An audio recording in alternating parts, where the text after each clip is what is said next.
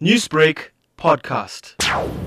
Friday afternoon, just after midday, KZN VIP response teams were dispatched to Restigno in Riderville area, Phoenix.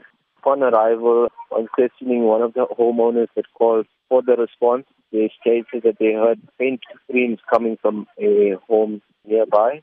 Security personnel went to investigate and could still hear the person calling for assistance.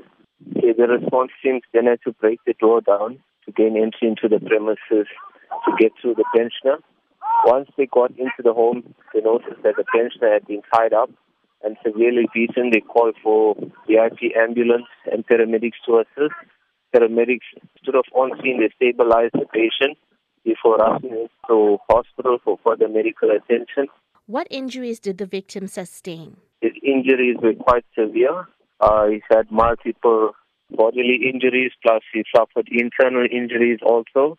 Was there any indication of a crime being committed other than that of the beating and tying up of the pensioner? The valuables were taken from the home. The house had been ransacked. We could not confirm any description of the suspects or anything, as the victim was too traumatized to even speak to the paramedics.